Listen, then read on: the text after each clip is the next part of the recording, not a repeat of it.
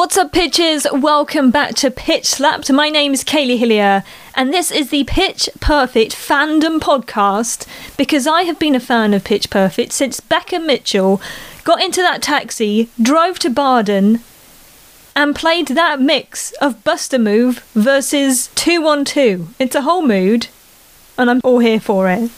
This week on the podcast, I will be delving in to the second part of our look at the shower scene, the famous shower scene, and of course, fanfiction writer Ellie, aka TMYLM, will be joining me as we continue our chat looking at that scene. We've also got some fanfiction highlights for you this week, including a rather smutty one that lots of people seem to love, a date that's not a date, and Aubrey and Emily get a little bit deep after reeling from the effects of Pitch Perfect 3. But of course, before we get to all of that, it's time to delve into our Actor News. This week on Actor News, we are gearing up as Skylar Astin will be releasing his new single, coming out apparently on the 23rd of June, so it's literally just out, and it's called Without You, and he has been going full-on promo this week. He's been doing little competitions where you could have like a virtual hangout with him and everything. So it's going to be interesting with him releasing his first single out into the world and seeing how that does. And clearly he's got more music projects on the way, so watch this space. Also, with the up-and-coming Suicide Squad, Falula Borg, he got onto Twitter this week to drop the new trailer on his Twitter, and it's all gearing up for the Suicide Squad on August the 6th. He's also on the Kelly Clarkson show, where he talked about his love of David Hasselhoff and all sorts of stuff. Anna Camp was at the Tribeca Film Festival for the premiere of her movie Graceland. Graceland is about Prissy, who is played by Anna Camp, who has worked hard to create a perfectly normal life for her family, but tensions run high when Grace claims to be the reincarnation of Elvis Presley. Equal parts worried for her child, as well as how this behaviour reflects upon her and disrupts the perfect family life she's worked so hard to achieve. Prissy will have to search her heart to figure out what's most important. Graceland uses the music of Elvis Presley and a young person's sense of connection to him to explore self-identity, gender and acceptance. It sounds like such an intriguing plot that I'm so intrigued to see how this play out, and excited to see Anna Camp in the role, so watch the space for that one. Also this week, we know that Hailee Steinfeld has been working on Dickinson Season 3, and we got to see little photos trickling online of them celebrating the finishing of the filming of Dickinson Season 3, the wrap party. So we know it's all filmed, and now we can just gear up for preparing ourselves for the wonder that is Dickinson. And after the Season 2 ending, who knows what's going to happen. And finally, Esther Dean has been releasing some little, advice bits through buzzsprout.com. She has her own kind of, podcast thing on there where she just kind of gives you short little snippets of life advice. It's called One-to-One with Esther Dean, and she's got topics like how to make money, how to write for radio, how to deal with rejection, all about her experience working in the music industry and as a songwriter. So they're not very long at all. They're like short little clips. It's so great to see her sort of working on little projects like this, and just how hardworking she is, and the fact that she wants to kind of give back and share that advice. So if you did want to check out One-to-One with Esther Dean, it is available on buzzsprout.com, or you can see links to it. She keeps posting them up on her Twitter. Well, that's our Actor News. We'll be delving into fanfiction highlights a little bit later on, but of course, we spoke a long time about the shower scene. We did part 1 last week, so it's time to delve into part 2 of the infamous Chloe shower scene. And of course, I sat down with fanfiction writer Ellie, aka TMYLM, to help me through this experience, because it is quite a difficult scene to take a look at the shower scene from Pitch Perfect 1. It is infamous, it's a famous scene, it's much beloved, but it's also rather controversial, and we covered a bit of the controversial sides of that in the previous episode. So this is us continuing down into the rabbit hole that is the Chloe shower scene. It's the weirdest interaction poor Becca probably goes through in her life, just for the fact that, like, I don't know at what point she suddenly realizes that this is the girl from the a cappella group, like, talking to her, and that this girl has got no other conversation on her mind apart from singing an a cappella. Yeah, well, I mean, Becca, like, literally says something like, I can't, like, focus on anything you're saying until you, like, cover your junk. And it was like, so maybe she, like, doesn't even realize at that point. She's just kind of like, oh my gosh, there's just, like, a naked person in my shower. Like, what do I do? Like, yeah, she like, probably doesn't realize who it is.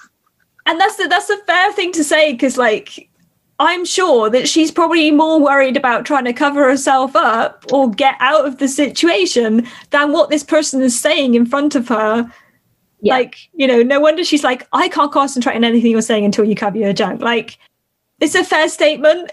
And yet, all of Chloe's, like, comments just are so inappropriate, just for the fact that she's not not listening to what's happening. Yeah. And she just keeps going. So the next comment she makes is about Prince's butt. Yes. And poor Becca is just like, oh my gosh, what? Why? Like, you're naked in a shower. Maybe let's not talk about how tiny Prince's butt is.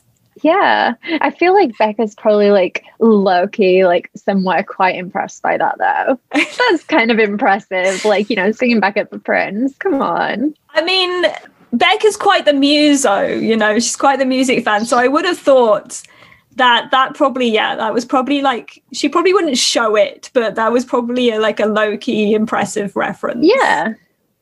Yeah, definitely. Like, something other than Chloe, which would be enough for me, but, like, something other than Chloe had to draw her into, like, joining the Bellas. And for, like, as, like, an overall, like, Pitch Perfect thing rather than a Chloe thing, she needed something to draw her in. And I feel like that was probably, like, a really impressive fact for her. And she was like, oh, wow, okay, like, maybe they're not as, like, lame as I thought they were. Like, they get to do cool things, and maybe I'll get to do cool things with them. It's an interesting point, though, about, like, there had to be some connection where Becca stopped panicking. Otherwise, this could have gone, like, really badly for Chloe. Like, the reaction could have gone very differently.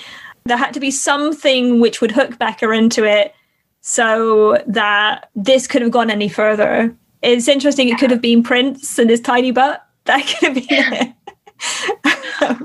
I mean, more so them singing backup for him than his tiny butt. But, but yeah. But from, like, a Chloe, like, point of view, then obviously it's gonna be Chloe that drew her in. But well, as a general overall thing, one thing that I think it was Titanium.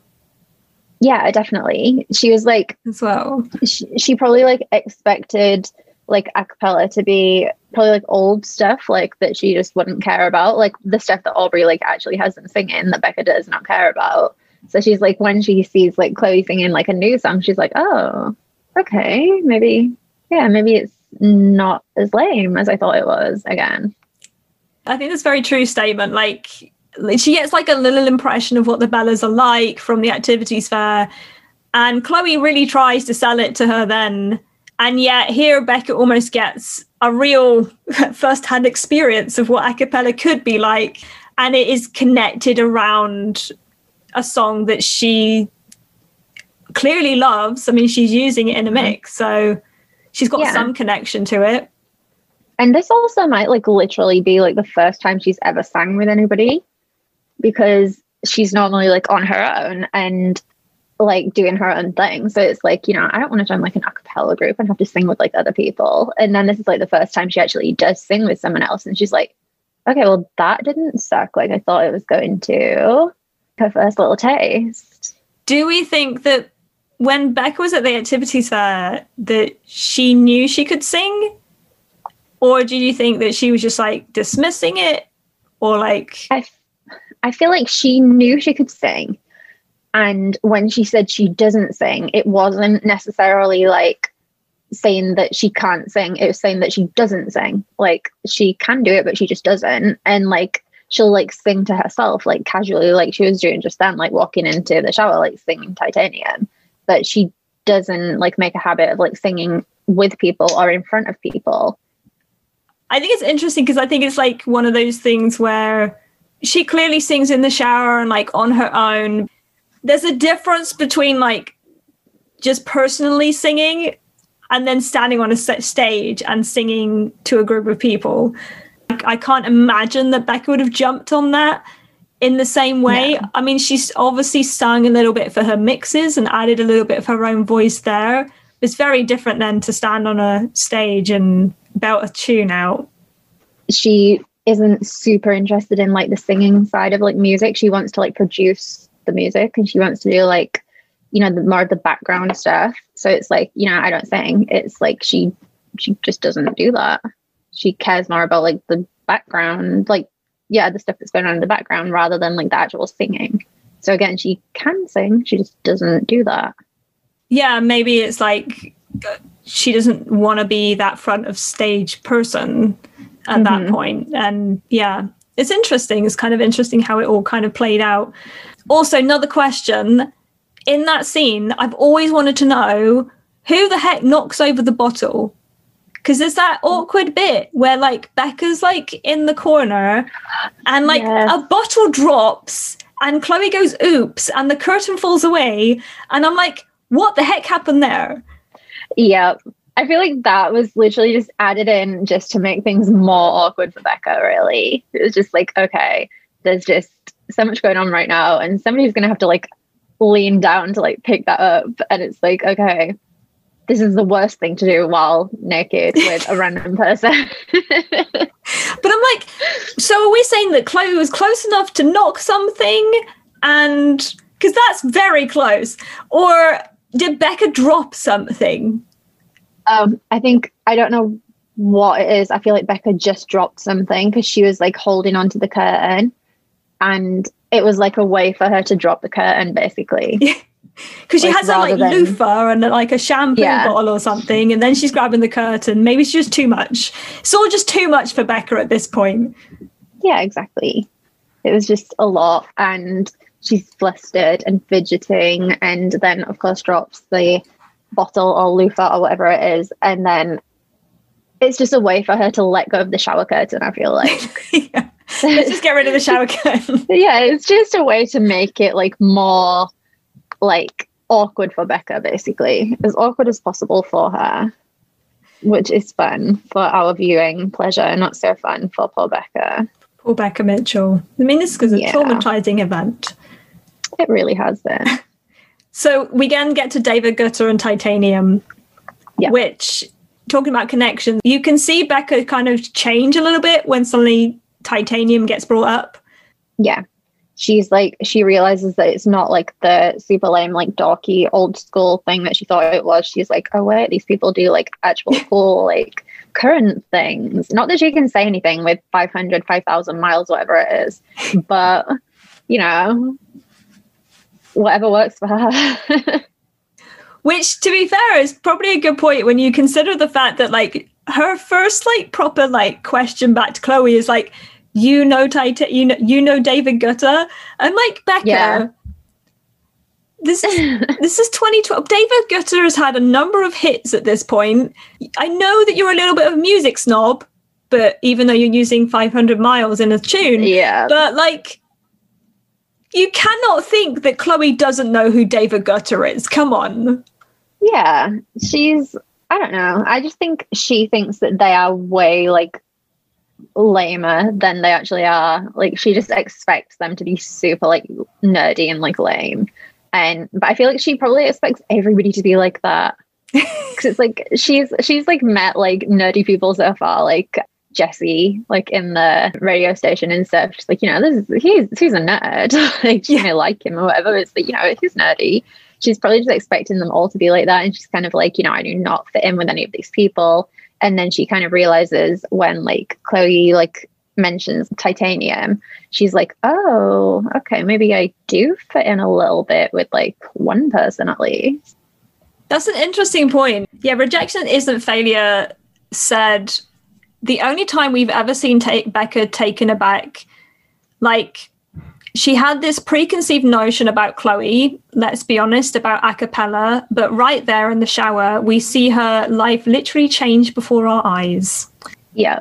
Like, this whole idea that she had kind of obviously met the Activities Fair and decided it wasn't for her because of that impression that they gave off, and suddenly kind of in this moment being like, oh wait, she knows David Guetta too. Yeah, she's like just realizing that she maybe does have something in common with people, and like her probably like, well, I guess not like all her life, but I guess like at least all her like teenage life, she's been like a loner and like, oh yeah, I don't like relate to anybody at my age like in any way, and then she like meets somebody who she does relate to, and she's like, oh, okay, that's new. There was another Anon on Tumblr who said Becca spent the entire time trying to find people to connect with. Nobody had anything in common with her and nothing to relate to her with. Even at the fair, she was kind of like, ew, this is not for me. Chloe was genuinely the only person who had one thing in common with her that entire time, and that was literally just knowing the existence of David Guetta. Yeah, that is like literally what we were just saying. Like, yeah, she's found something that she has in common with somebody, and that kind of opens her up a little bit more, I guess. I like the fact that as Chloe was kind of pushing through the scene and trying to get a reaction out of Becca, that it was when she hooked into Titanium and was like, okay, I need to change tact here because she's clearly not getting the singing references. Let's just focus on the song she was singing. That's when kind of like Becca starts to respond, and just musing over one song had kind of helped bridge this gap between the two of them. Yeah, and it's probably a good thing too, because I feel like she's kind of speaking Becca's language. Like if she'd like actually explained herself, like what she was actually doing in there, Becca would have just like pushed her back out. Like, you know, being so inappropriate right now, like just get out, let's have this conversation later. But she like hooked her in with like speaking her language by like actually talking about like a song and like music and stuff. Can we also just appreciate the fact that just Chloe's boundaries seem to know no bounds? Because at any point when you think things are going to start leveling out, Chloe Beale has a way of just pushing the boundaries a little bit more, because the next thing she talks about is her Lady Jam. Yeah. And I feel like it's super important to mention the deleted scene version of that. That song is my jam, my diddle jam. It's in the script, it says diddle jam. Yeah. I feel like that would have been such a funny, like, well, I feel like my Lady Jam is a funny line as well, but yeah, diddle jam would have been funny. But I feel like it's like more obvious what like a diddle jam is. So not to you, but like to people in general. I didn't know what diddle jam was. You don't know it is. It's fine. It's fine. But yeah, it's kind of more obvious. I feel like it's safer for them to say like Lady Jam. Maybe a little bit more like family, whatever. As family friendly as you can make somebody like walking into somebody else's shower.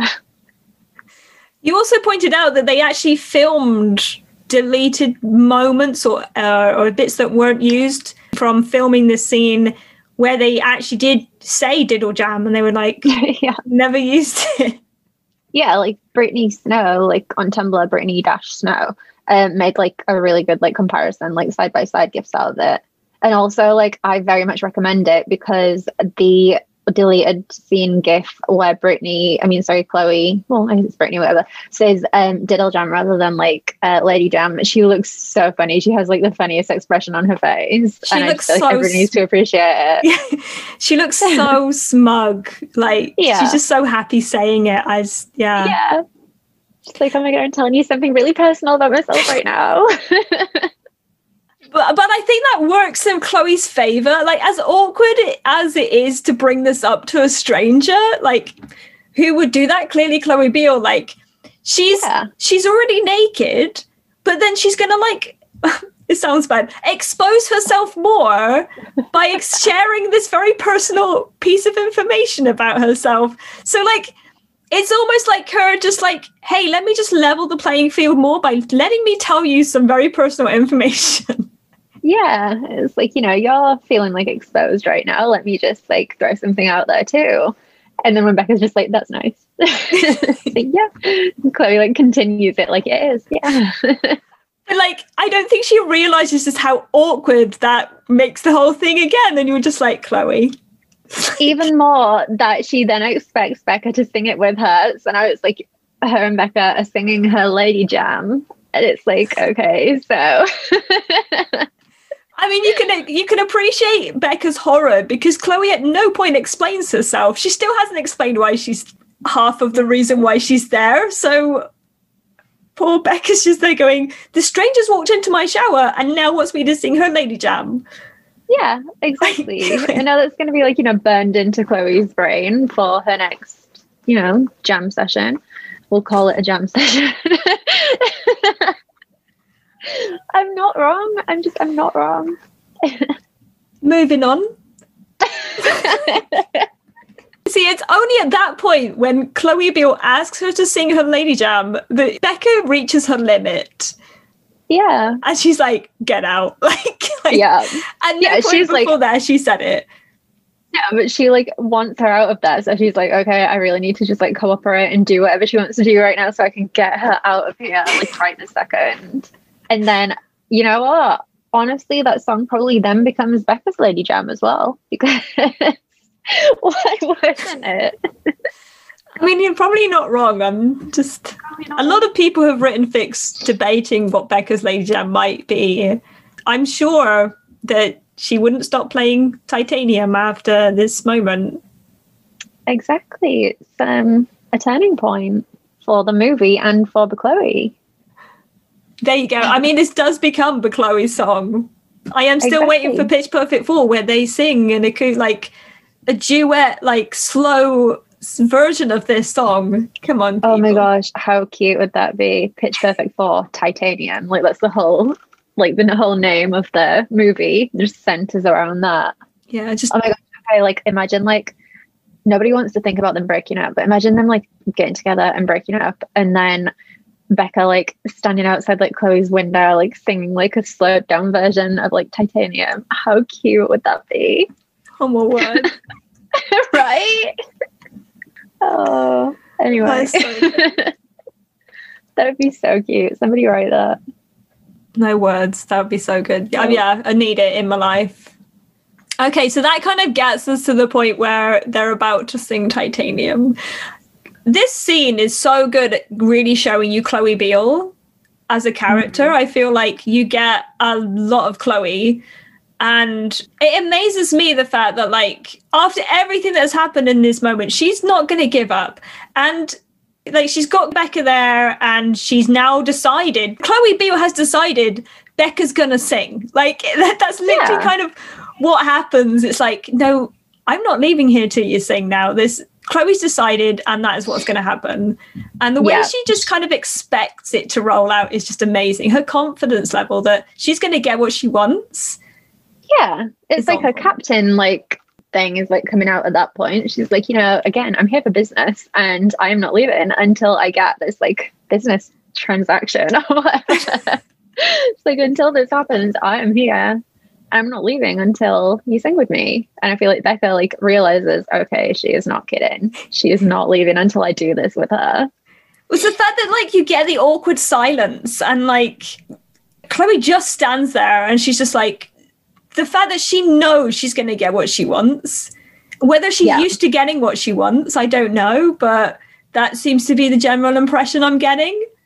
Yeah, because it doesn't seem like it's like just this, right, I'm going to take a shot at like this and hope that it works. It's like that is what works for her usually. Like usually she's just like, okay, I'm going to get what I want like one way or another. And she just knows that it's going to happen this time as well. She's like, yeah, well, okay, well, I'm not leaving until you do this with me. And Becca's like, oh, okay. I think what breaks Becca the most out of this whole thing, because you can see her weighing up her options, I think it's the little sigh that Chloe gives as she's waiting. Oh, yeah. I think that's the bit where like Becca's like, she's not leaving, like she's not gonna go. She could stand here for hours and just keep doing that annoying little sigh, and yeah, she's stuck. She has to get rid of her at that point. And just before they sing, you've got Becca, she turns around and her eyes are darting everywhere. Like, where the heck do you look? Now they're like face to face, and she kind of takes that moment and then just starts singing. Yeah. And this is like the magical bit of the scene. I think this is when suddenly like the scene kind of changes here, because suddenly there's like an agreement between the two of them that, okay, we're going to do this. And when Chloe then joins in, everything just shifts. Mm-hmm. Yeah, it's like when she realizes that they actually like sound good together, that's when she's like, oh wow, okay, I can actually do this with like another person. It doesn't have to just be me like singing on my own, like doing my own little thing. I can actually do it with other people. And I feel like that's like a big turning point for her, like just in general. And also probably why she actually like even goes to like the audition in the first place, because she's like had a little taste of it already. I like that, just having that little taster of what it could be like. I love the fact that like it's so awkward up until that point, and like Becca doesn't know where to look, and like, you know, she's clearly uncomfortable. And then as soon as she starts singing, and I don't know if she expected Chloe to join in, because I remember watching it the first time and I wasn't expecting Chloe to join her. I was just kind of expecting her to stand there and listen to Becca sing. And she doesn't leave Becca hanging for very long. It's only a few beats, and then Chloe's straight in there harmonizing with her. But as soon as Chloe starts harmonizing with her, their eye contact is just on point. Yeah, and they don't really break like they're literally, they're like straight up just staring at each other at that point. And literally before that, her eyes are like flickering between like Chloe and like the wall or something, just like flickering like away from her. And then they're just like straight locked on each other. And it's like, wow, okay, this really works. And then also I definitely see why people like got the chemistry thing from with the like eye contact. Obviously eye contact is not like the indicator of like chemistry, but it does work as really good chemistry in this part. At least I feel like anyway. I think also, I mean, you know, I might be wrong. For me, the shift that you see when they're singing Titanium, because Becca's been really scared throughout most of this scene because somebody's walked into her shower, that bit where they're just keeping eye contact, you just see that fall away. And it's almost like suddenly this has become a safer space. Or they're like, I don't know, they've suddenly got a mutual thing that they've got, rather than Chloe being this person who's burst in. Suddenly there's kind of a level playing field that's happened here, and they're kind of just mutually enjoying what they're creating together. Yeah, it's like a cute little like collaboration, and it's like it just stays like in that moment until they like finish, and then they both like smile at each other, and it's like Becca's like smile is like a genuine smile as well, especially because she seems to catch herself doing it and like purposely stops. Although I guess it's because her eyes then like fall, like they like break the eye contact, and then her eyes just like drop, and it's like, oops, okay, I remember where we are now. But like it was like she was like taken out of that little like awkward, like uncomfortable two naked people in a shower thing for like the minute or whatever that they're singing for. And then she kind of comes back into it when her eyes drop, and she's like, oh, okay, yeah, we're still here. We're still doing something like uncomfortable. But it definitely took her into like a whole like safe other little world while they were singing. It's kind of interesting the fact that like you mentioned that she does seem to forget where she is, or like I think both of them, but Chloe just doesn't seem to remember where she is the whole scene. But no. like you do see that with Becca. And I mean, and you think of the lyrics, like they're literally staring at each other, basically saying that I'm not going to fall, I'm titanium. And like, it's like a whole mood, this whole moment, that bubble that they created through Titanium. And you can see why Titanium becomes Becca and Chloe's song. Yeah, it's like a cute song, just like in general. But yeah, it definitely works for them. And I feel like it's really good for like both of their voices as well. I know like Brittany Snow like generally says that she's not a singer. I feel like I've heard in a few like interviews, like when people say anything about her singing, she's like, oh no, I'm not a singer, I'm an actor. But like that song like does genuinely like work for like her voice, and it works for Kendrick's too. So it's like it's just a really good song for them. I wonder if they had like a different song that they were like considering, because they do that, don't they? They like consider like different songs. That's true, because like in script, especially in the Pitch Perfect script, there are moments when it's a different song than what they end up using. But this one has always been, from what I know, it's always Titanium. I've never heard it being any other song. Yeah. It would have been weird if it was like a different song. But I feel like that one just works really well because it's like good lyrics and also just works with both of their voices. And it was like current, I guess, at that time. Yeah, I mean, Titanium was already a pretty big song when the movie came out. And it's one of those songs that hasn't like lost, I feel like it hasn't lost its draw. Like you hear it now, for the first few bars of that song, if I play it when I'm doing a gig, people know it. I think if anything else, it's become an iconic song, especially of the era that it came out. So like they picked a good song to have for that moment. Yeah, and honestly, like Pitch Perfect could be like an additional like reason why it has become such like a big song, because like maybe like the ships and stuff are not like super like universally like known, like outside of like fandom, like people don't really care too much, but like the movies, people like care about them.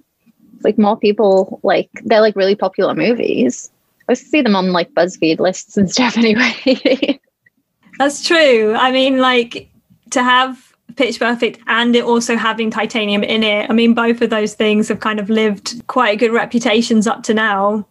Yeah. So on Tumblr, KDAWG Superfan said, Becca realizes that maybe a cappella isn't as lame as it sounds. Just that small pre-chorus and chorus they sang, you can see Becca's face when they're done singing that she actually enjoyed how they sounded together. And for Chloe, it's really the first time we see her being so careless with boundaries, which is a huge headcanon for a lot of people in their stories. I love the fact that like people really do notice the fact that like it doesn't take that much of the song for Becca to suddenly be like, oh wait, like this actually sounded really good. Yeah, it's just like this small like moment, and that's all she really needed, which says a lot, because I feel like if you can like figure something out in that short amount of time, then it was always kind of there. It's kind of like at the front of her mind. It's just she needed Chloe to like pull it out a bit more, like that, like a little bit of like confidence, because Becca has a lot of confidence when she's singing. Like even if she's not super confident, like in general, when she's singing, she definitely has a lot of it, and like Chloe helps pull that out. Yeah, I think once she gets on the stage, she can have quite the performer like to her. She kind of gets down to business. But I think it's interesting with this whole moment because I don't think she may necessarily saw the potential that she could have with a cappella, and whether it was just having a door open to her. Obviously, she didn't know whether or not she was going to make the Bellas or what at that point, but like just opening that door, or Chloe opening that door to the possibilities, I could imagine Becca's mind just kind of reeling with like, oh wait, like this could work. And then suddenly, clearly later on down the film, you see that she's thinking about what they could do differently or what she could add to it, or like maybe they could sing this or try, you know, her mind then creatively kind of works with this whole new thing around music that maybe she hadn't considered before. Yeah, it's just like, it's just opening up like a whole new thing to her, like you just said. And it's like just probably not something she's ever even like considered.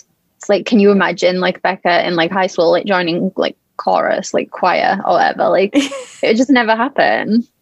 Yeah, so it's like she probably expects that it's going to be like that. She's like, oh gosh, it's just like another like dorky like choir kind of thing. And then she realizes, oh wait, no, it's actually pretty cool. Not that I'm going to admit that. Yeah, but yeah, it's pretty cool. And you can kind of see why then she might get the frustration later with Aubrey, because it's like she suddenly sees the potential this could have, and she's obviously getting ideas of making like arrangements or whatever else, and Aubrey's like, no. But like, yeah, the little spark is there, and that's enough to maybe just set Becca off on this kind of road. Yeah, because she had like the freedom with like that song, because she knew it, and it was like the song that she'd been singing when she walked in. And like Chloe was like, okay, let's sing that song because, you know, you like that song, you know that song, like we'll sing that. And then like, I'm like getting into a different scene here, but then like when she does her like audition thing, it's like she doesn't have to do what everybody else does. She gets like her own freedom again. So then when she like actually joins the Bellas and Aubrey takes that freedom away, it's like, okay, maybe this was a bad idea. But she doesn't know that just yet. No, exactly. So right now she's kind of being told, like, she's kind of getting the sense like, okay, maybe I can like do something with this. Like maybe I can still have my little individuality thing with this. But nope. I think that's a very Becca thing though, is just like this individuality that she wants to have with what she does or what she creates, and the freedom to just be able to do that. Yep. And then we get to the end of it. Like, I love the fact that they're both so overjoyed with how that went. Like, Chloe's face is just like beaming. Yeah. Like, even Becca's so is for like the shortest like moment, even Becca's is. Until, like I said, she drops her eyes. She's got such a genuine smile. Like, Becca's just like, yeah. There's no mask. Like, I think a lot, up until that point with Becca, you've had like a certain amount of protection going on, and like at that moment it's just such a genuine smile. Yeah, like that's like the real her like coming out. Like she's been like hiding it behind like all her like eyeliner and like scowly facial expressions, and then she's like just genuinely like, oh, like this is fun and like I'm genuinely happy right now for like that split second until she realizes, okay, this is weird. And it's not only the singing that's weird. It was, the naked woman that's weird. And the only person who's got that out of Becca so far is Chloe. Yeah, exactly, which just says a lot. I love the fact that, like you mentioned, it slowly shifts from her having this like genuinely happy moment and then being like, everything just gets taken back down to reality, and it's like, oh, wait a second. We're both naked. This should not be happening. Yeah. Yeah, and that's when like she like looks down and Chloe's like, oh yeah, like the first time Chloe acknowledges the fact that she's like doing anything wrong, that it's like weird that she's like naked. She's like, oh yeah, I'm pretty confident. And just like, oh. She's like, so you do know what you're doing, man. You do realize that. I think that's the thing is like anybody else, you'd be like, you do like, you might want to cover it up. Chloe's just like, oh, it's fine. Like, yeah, this is normal.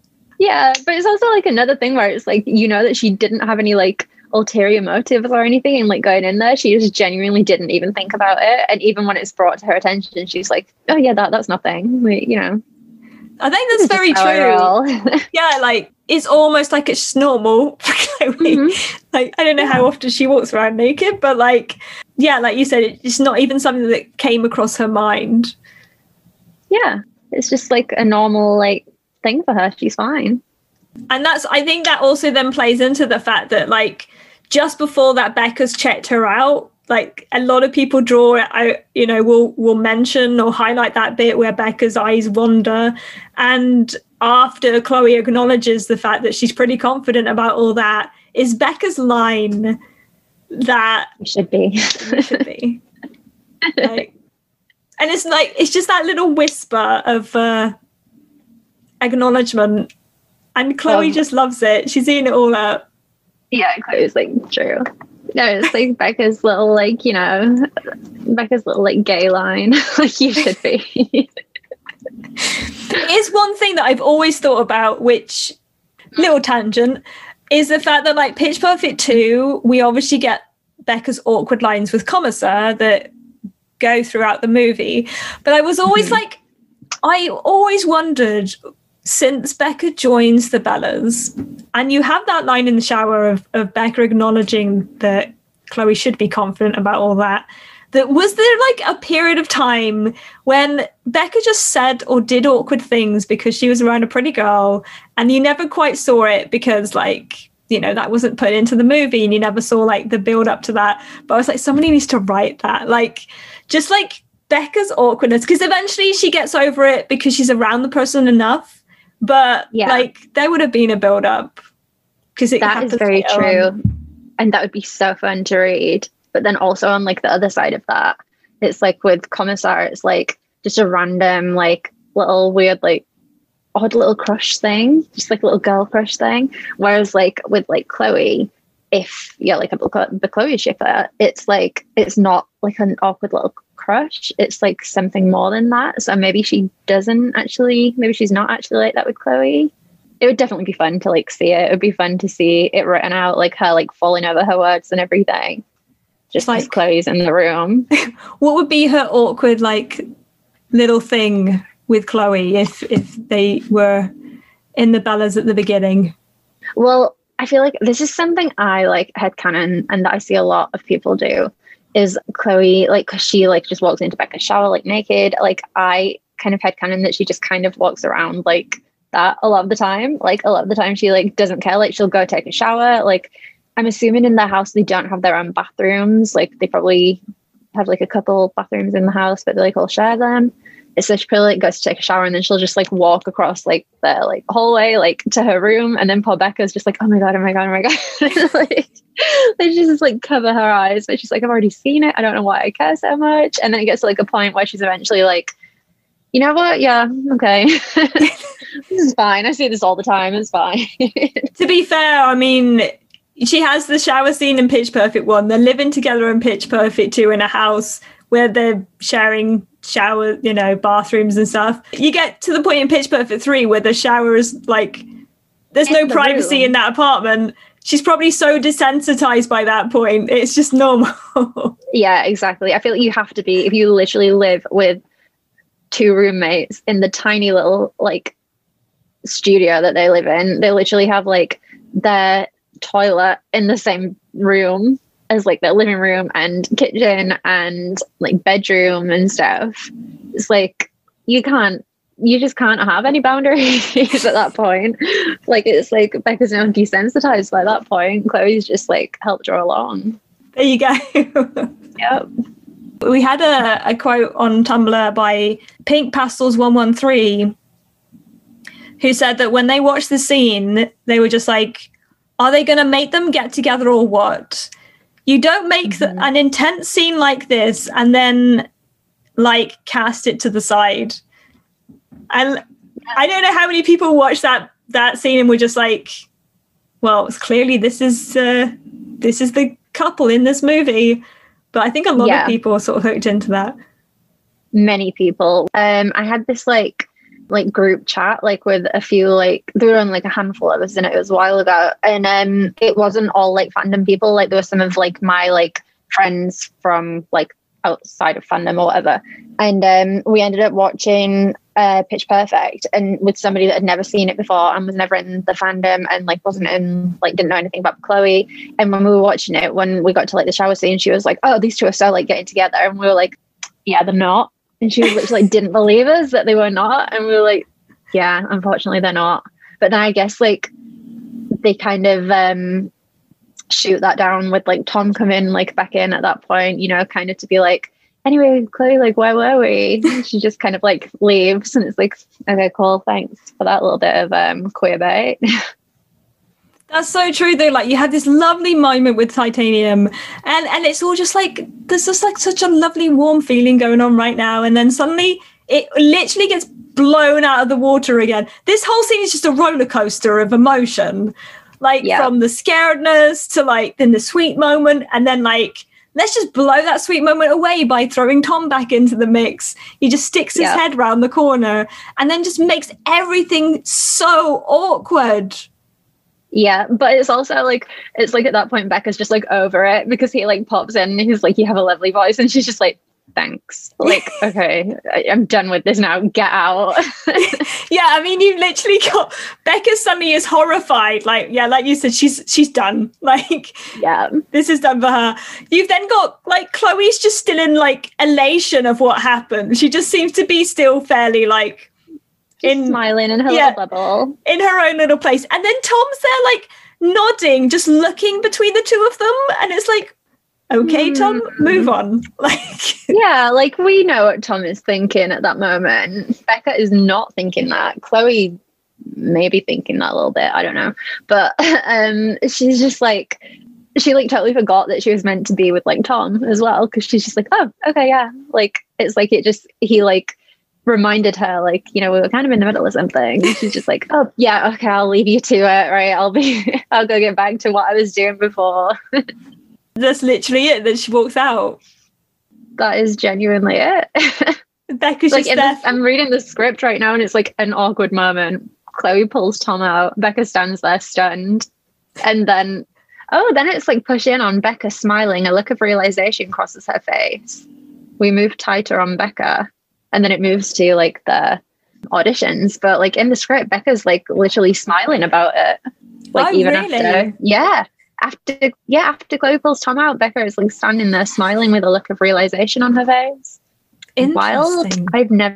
I didn't notice that. Well, clearly it left an impression on Becca because she does go to the audition. I mean, however you want to read into it. I mean, Chloe took a risk. Becca could have walked away from this moment being like, heck no. Like, yeah, definitely. No, it was like, it worked out. And then pulling like the script into it with her smiling with a look of realization on her face, like it obviously did work out. Yeah, it worked out.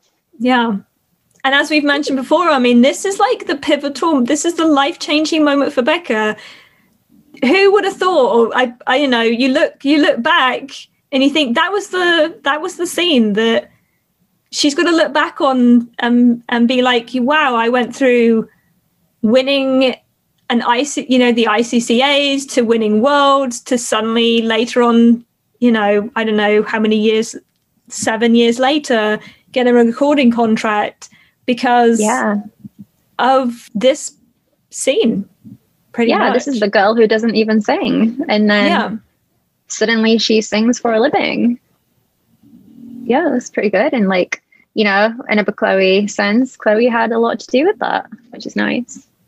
So how much is the shower scene a pivotal moment in Becca and Chloe's relationship, whether it's with Chloe or friendship or whatever?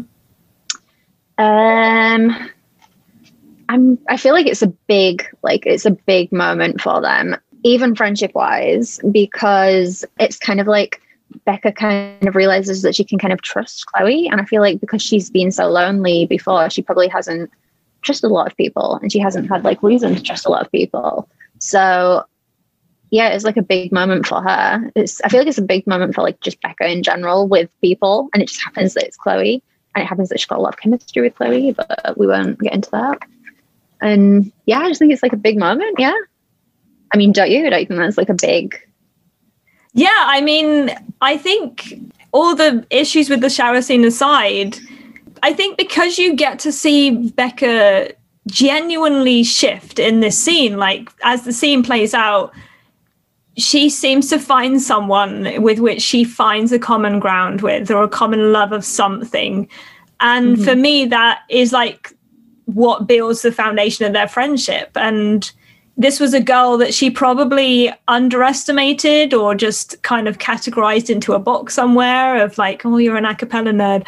And suddenly realizing that there was more, they had more in common than she thought. But it was more than that, because Chloe, I think it was the eye contact in that bit where just like she had felt safe with Chloe. Like, yeah, out of everything else that had happened, I mean, they haven't had a lot of time together, but like in that scene, Chloe's the only one who seems to have gotten through to Becca and also like just gotten a genuine reaction out of her, which I think was very difficult. I mean, you see the radio scene, Jessie tries so hard and like they get on and it's all fine, but it's all sarcastic and it's all like, with a facade up, whereas this one is just, that's all wiped away.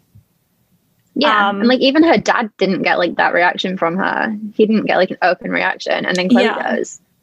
So and like it's just a big thing. The fact that you get that in just like this small interaction of however long this would have taken, I think leads really well into what then they become. And maybe you don't see it all of what their friendship could have been in Pitch Perfect 1, but you kind of get that sense in Pitch Perfect 2 that they've really got this very deep-rooted friendship or relationship, what do you want to call it, because of what they become later on.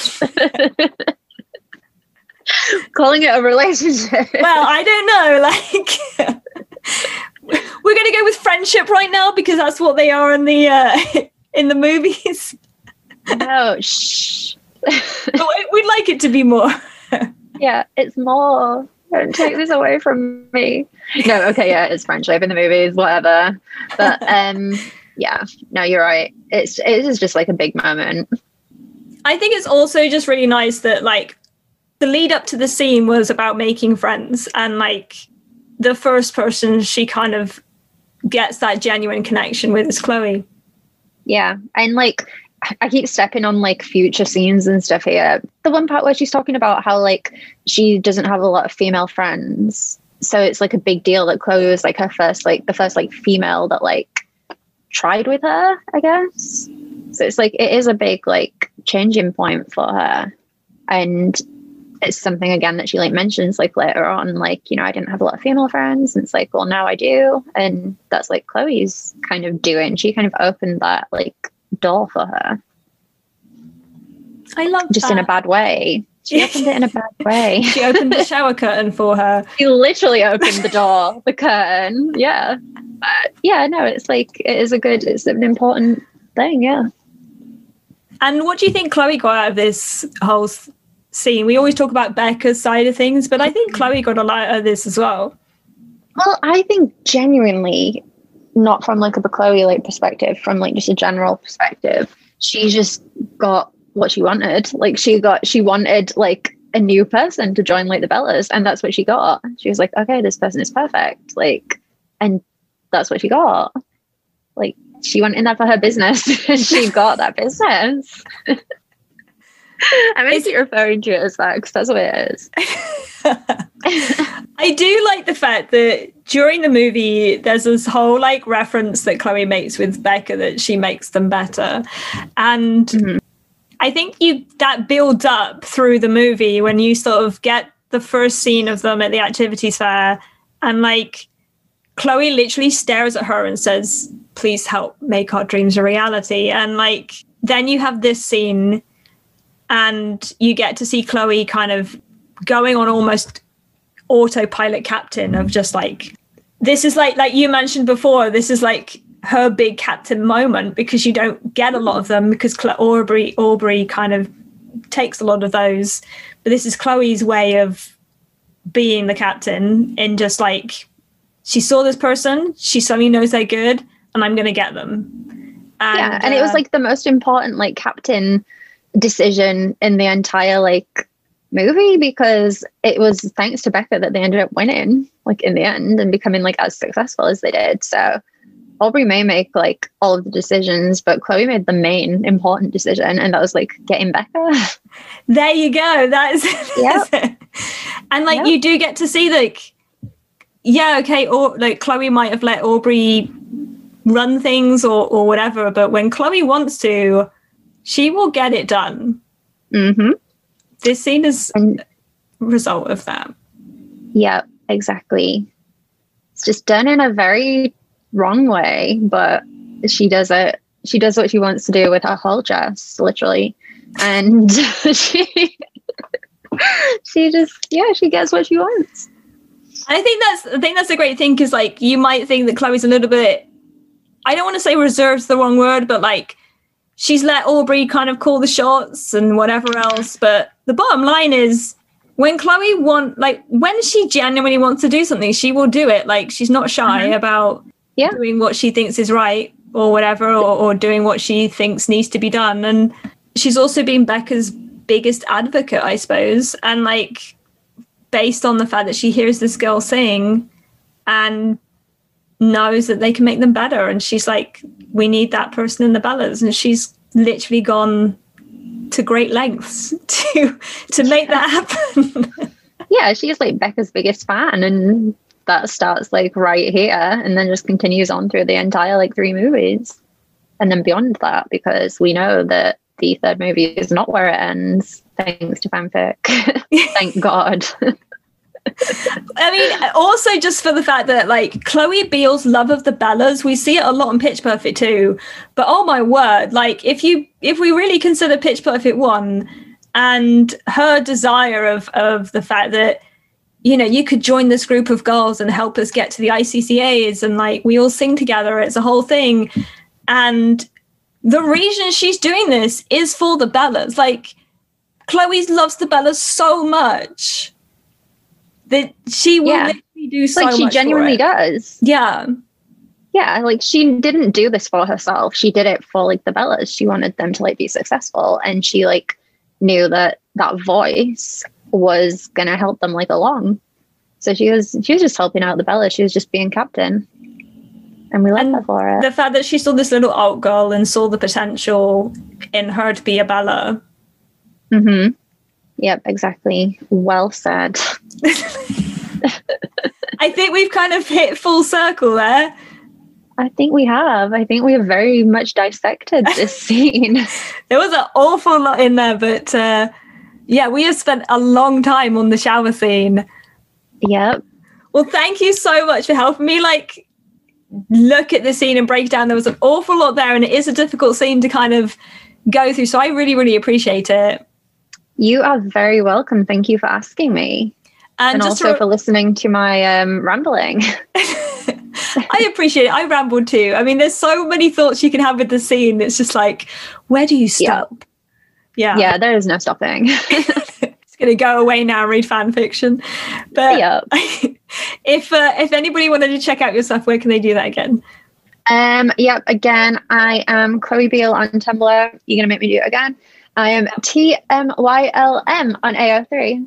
And there you go. Everything. Thank you so much. Thank you. And a big thank you to Ellie for joining me on this episode of the podcast and delving into the shower scene, because I was so nervous to do it. I had to get somebody that I could trust to kind of just help me work through the shower scene. And of course, I'd love to hear your thoughts on the shower scene. You can drop me a message on places like Tumblr, at Pitch Slapped, or of course, Twitter, Facebook, Instagram, where you can drop me a message and let me know your thoughts. Right now, though, I think let's delve into some fan fiction highlights. So, in our fan fiction highlights this week, we've got an eclectic mix of things going on. Starting off with Long Walk by Late to the Party on AO3. The summary says, a few weeks after the events at the end of Pitch Perfect 3, Aubrey considers how the lack of performing together nearly cost everyone their lives. Aubrey considers how the lack of performing together nearly cost everyone their lives. It's quite a ambiguous summary, but it really kind of leads into some really deep topics.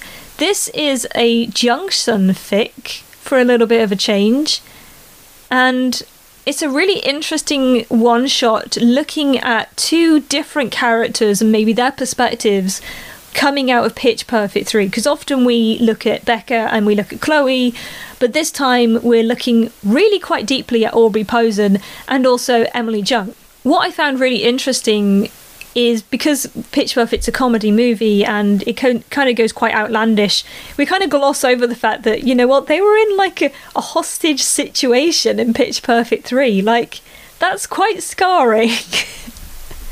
They escaped, it was all good, but still. So it was really interesting delving into this story where it kind of focuses on the fact that, you know what, probably being held hostage on a boat and having to escape is probably quite a traumatizing event, and how they're dealing with everything that happened. Because an awful lot happens quite quickly at the end of that movie. And it was really interesting delving into kind of Aubrey's mindset, and it really kind of goes quite deep into Aubrey and just how things just spiraled in her mind. Like, this whole idea of trying to get some normalcy after the USO tour and kind of dropping back into normal life, how different Bellas would have dealt with that. And it was interesting looking at Aubrey and Emily and how them going back to where they were before is maybe not as easy as you would think because of what they had experienced. And maybe the relationships or friendships that had been built up from it as well. Like Emily going back to college to finish up, and maybe like priorities have changed a little bit. Or Aubrey, and we knew at the end of Pitch Perfect 3, like she was making plans and maybe she's not completely happy at the lodge. And like, how is she dealing with everything? How is she moving through everything? What is going on in her mind? And you kind of get a really deep insight into that. And it doesn't just reel from things from Pitch Perfect 3, but also kind of like beyond that, but as well looking at maybe how her life hasn't turned out the way she thought it was, or how does she feel really about what happened with the Bellas, and like, does she still see herself as having worth there, or does she really kind of think that Becca just saved everything and she ruined everything? Like, all these things are kind of going on, and it really kind of makes you look at Aubrey and consider, like, how did she take everything? Where was she at with where her life's gone and where it is now? Because out of all the Bellas, she's the one who's been out of college the longest and is trying to kind of tread a path for herself, and knowing her history and knowing her family background and like the pressures she's always had that we kind of learn from Pitch Perfect 1 about trying to be successful and be the best and all this stuff, how those pressures kind of weigh on Aubrey Posen. And it gets quite dark in places. I was quite surprised that this one shot goes so deep so easily, and crossing that then with Emily, you've got kind of Aubrey going into a dark place and Emily kind of also weighing up what has happened to her and like how she's moving forward, but at the same time how they both deal with things very differently. Like, I love the fact that although Emily was experiencing her own kind of head fit with what happened, it felt like she was looking outward and just needed to connect with Aubrey. And that's kind of an interesting take, was Aubrey went all inward and like considered and overthought and maybe went through everything there. Emily looked outward, and how that brought both of their paths kind of crossing together. And so getting these two characters that are quite different and seeing their paths cross, but also how they kind of played off each other when they were both at a very vulnerable place, was really endearing to read. And I just really found this story really touching. It really kind of left it quite tender. It was quite a sweet ending to the story, and it kind of made you think a lot. I really enjoyed delving into this story, and it just kind of made me want to get more of this little universe that had been kind of built up in this one shot between Junction. The next story that I wanted to highlight this week is called Just So You Know This Isn't a Date by Cams High 10 on AO3. The summary says, just so you know this isn't a date, Amy manages to convince Chloe and Becca to have a dinner with the new guy she's dating so it doesn't get awkward. Disclaimer, awkwardness happens regardless. This is a one shot as well, but I will just say this is just such a fun little story. And I think a big factor of it is just, you kind of get the premise of what's happening from the summary, but each of the characters, whether it's Amy, Chloe, or Becca, just brings something to the table that just makes this a really fun and endearing story to read. Especially at the beginning, Amy just was so funny. Partly because you get this whole idea that this idea has been crafted, and she's trying to propose the idea to Becca and Chloe, and the way in which she goes about it is just hilarious. When I was reading, I could totally imagine this being something that Fat Amy would do, or the way that she would handle it. And like, I could totally visualize this if they were living inside a slightly different apartment to what they were in Pitch Perfect 3. It just made me like smile just reading through this and just being like, oh my word, I can picture this happening so well. And just the amusement of like Chloe watching this unfold or whatever. Amy like dropping the bomb of what's going to happen, and Becca just thinking she's okay, and then suddenly like, what the heck? Like, it all just comes together in this moment. That kind of then leads in and plays really well for what happens for the rest of the story, because you get this inkling that this plan has been laid out for a reason, maybe not just for Amy to date this guy, because as I sort of dove into the story, I'm like, why would Amy need help dating a guy? I mean, she's literally goes off with her guy friends all the time in, say, Pitch Perfect 2 or whatever, and just sneaks out. Like, why would it be any different? This is Amy. She's very, like, loud, out there, unapologetic. Like, nobody's going to intimidate Amy. Of course, like, you understand why as you're reading the story, and it all connects together. And what's really fun with this one, especially with like a little bit of a fake dating AU, is how Becca and Chloe like play off each other. What was quite a nice change was the fact that they didn't really have time to prepare themselves for this date. Like, normally when I've read fake dating stories, like, they have a little chat beforehand, like, they get the story down, how it's all going to play out. This one, I think because it was quite a fast-paced one-shot, it was literally like, no, they're not going to get that chance. They have to make it up on the spot, which worked so well in the story, just for the fact that it meant that they had to lean on their own relationship already. And because they're both pining and just crazy in love and they just won't admit it, as simple but Chloe stories often do, you get this really endearing side to them. Because they have to lean on their past experiences as their friendship or relationship, whatever it was, and what that means to them. They can be quite honest, even though it's kind of supposed to be this ruse. But because they're speaking from experiences that they have had, it makes the characters kind of delve deeper into how they feel. And it was just such a endearing way to go about it. And I just really got this great sense that you really get the characters from the story, like where they're at. There's a great bit near the end where Becca's kind of put on the line and you get a real sense of her vulnerability and how difficult maybe she finds opening up, especially when you're at that knife edge you often get with Becca and Chloe stories. Do you admit your feelings? Do you not admit your feelings? Like, what's at stake here? It was just such an endearing kind of journey to go on with some hilarious kind of fun moments in between. And the final story that we're going to highlight this week is a story called Don't Let Go If You Love Me by Someone Stupid. This is available on AO3, and the summary says, Becca lives in LA, Chloe lives in New York, Becca's been a solo artist for the past 4 years, Chloe's been attending vet school for the past 4 years, Becca is hopelessly in love with Chloe. Chloe really loves being Becca's best friend. It's totally cool and fine and great and not unbearable at all. It's so fine, Becca loves it. Occasionally there'll be a story that I get recommended to me quite often, and this was one of those types of stories. I will just premise this by saying that this is a very smutty story, so if you're not into smut, you probably want to avoid this one.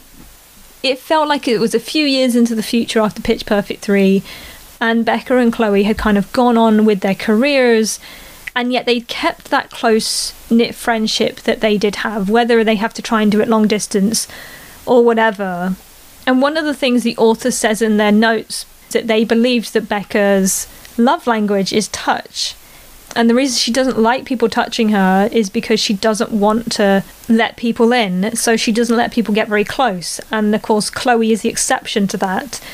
And I loved how it kind of built up this story with both of them working hard at whatever positions they were in and finding ways to keep their friendship alive. And you really get the sense from both of them that they kind of work really hard to keep that closeness, and it's not really lost, even though they're at separate ends of the United States, one in LA, one in New York. And this story really delves into Becca's kind of mindset and viewpoint and reading off of Chloe as it's going on. And so with that, you get kind of the full depth of how Becca feels at most moments of this story. And it just leads to this whole kind of heartache and just head spin of what kind of happens, because they obviously are really close, and when they do get the opportunity to see each other, it really means a lot. And you really get that deep sense from Becca of just how deeply she feels about Chloe, but at the same time, how well Chloe reads Becca. It's quite playful in parts, and you really get that kind of sense of their fun, flirty nature between the two of them, whether it's in person or over the phone. You get to see them working through their friendship in so many different ways, and this fic really kind of just escalates. But going into this whole idea that Becca's love language was touch was really interesting, how this kind of played out into the story, especially when you're feeling that much for a friend or a best friend who's not that close. that when you do meet in person, like, it means so much. And we obviously know the history of Becca and Chloe and like how closely knit their friendship is. And so when Chloe comes to see Becca in person, like, it means so much to Becca. And you've kind of got this sense of how deeply Becca feels and how desperate she is to kind of want it to be more and to express herself, but obviously she kind of holds back a lot of the time. And so you really get this kind of inward battle, you feel like, with Becca wanting to kind of express herself as much as she can, but also holding herself back because she doesn't feel like she can, and she's afraid of what would happen. And we get, you know, I mean, I am always here for the pining. I love a good pining story. Like, I just a sucker for it. And so you get that whole sense with Becca, with this whole like pining and worried about what would happen if the true feelings came out. And so you get this moment in the story where Chloe and Becca are at Becca's apartment, and like, she hasn't seen Chloe in like close to a year. Chloe's there, and it's just a really sweet moment of them like connecting, and you get to see this slightly vulnerable side to Becca. Clearly it's only a side that Chloe would ever see, and it's just Becca like hugging Chloe, but she just can't let go, and it just kind of escalates. And of course, Chloe being Chloe will take anything Becca's willing to give her, and even in this small action, this small moment, you can just, it's lovely to see the two play off of each other. And it just kind of, as it would with the smutty fic, one thing leads to the other, but like, very little words are said in that moment. It's just through the actions, and Chloe and Becca just kind of trusting each other so well.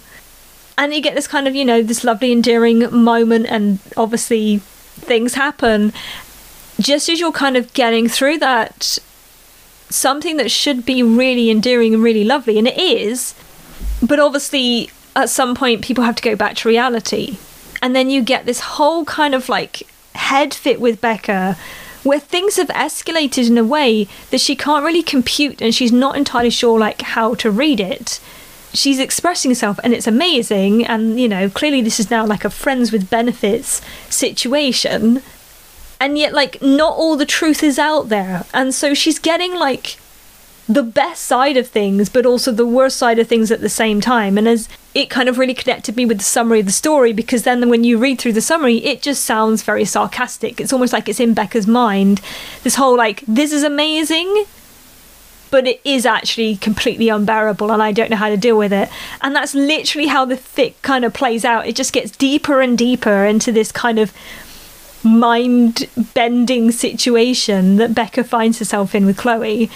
And clearly both of them just don't know how to kind of breach the subject, and so they just kind of get deeper and deeper into this situation, and it's just like a whole thing.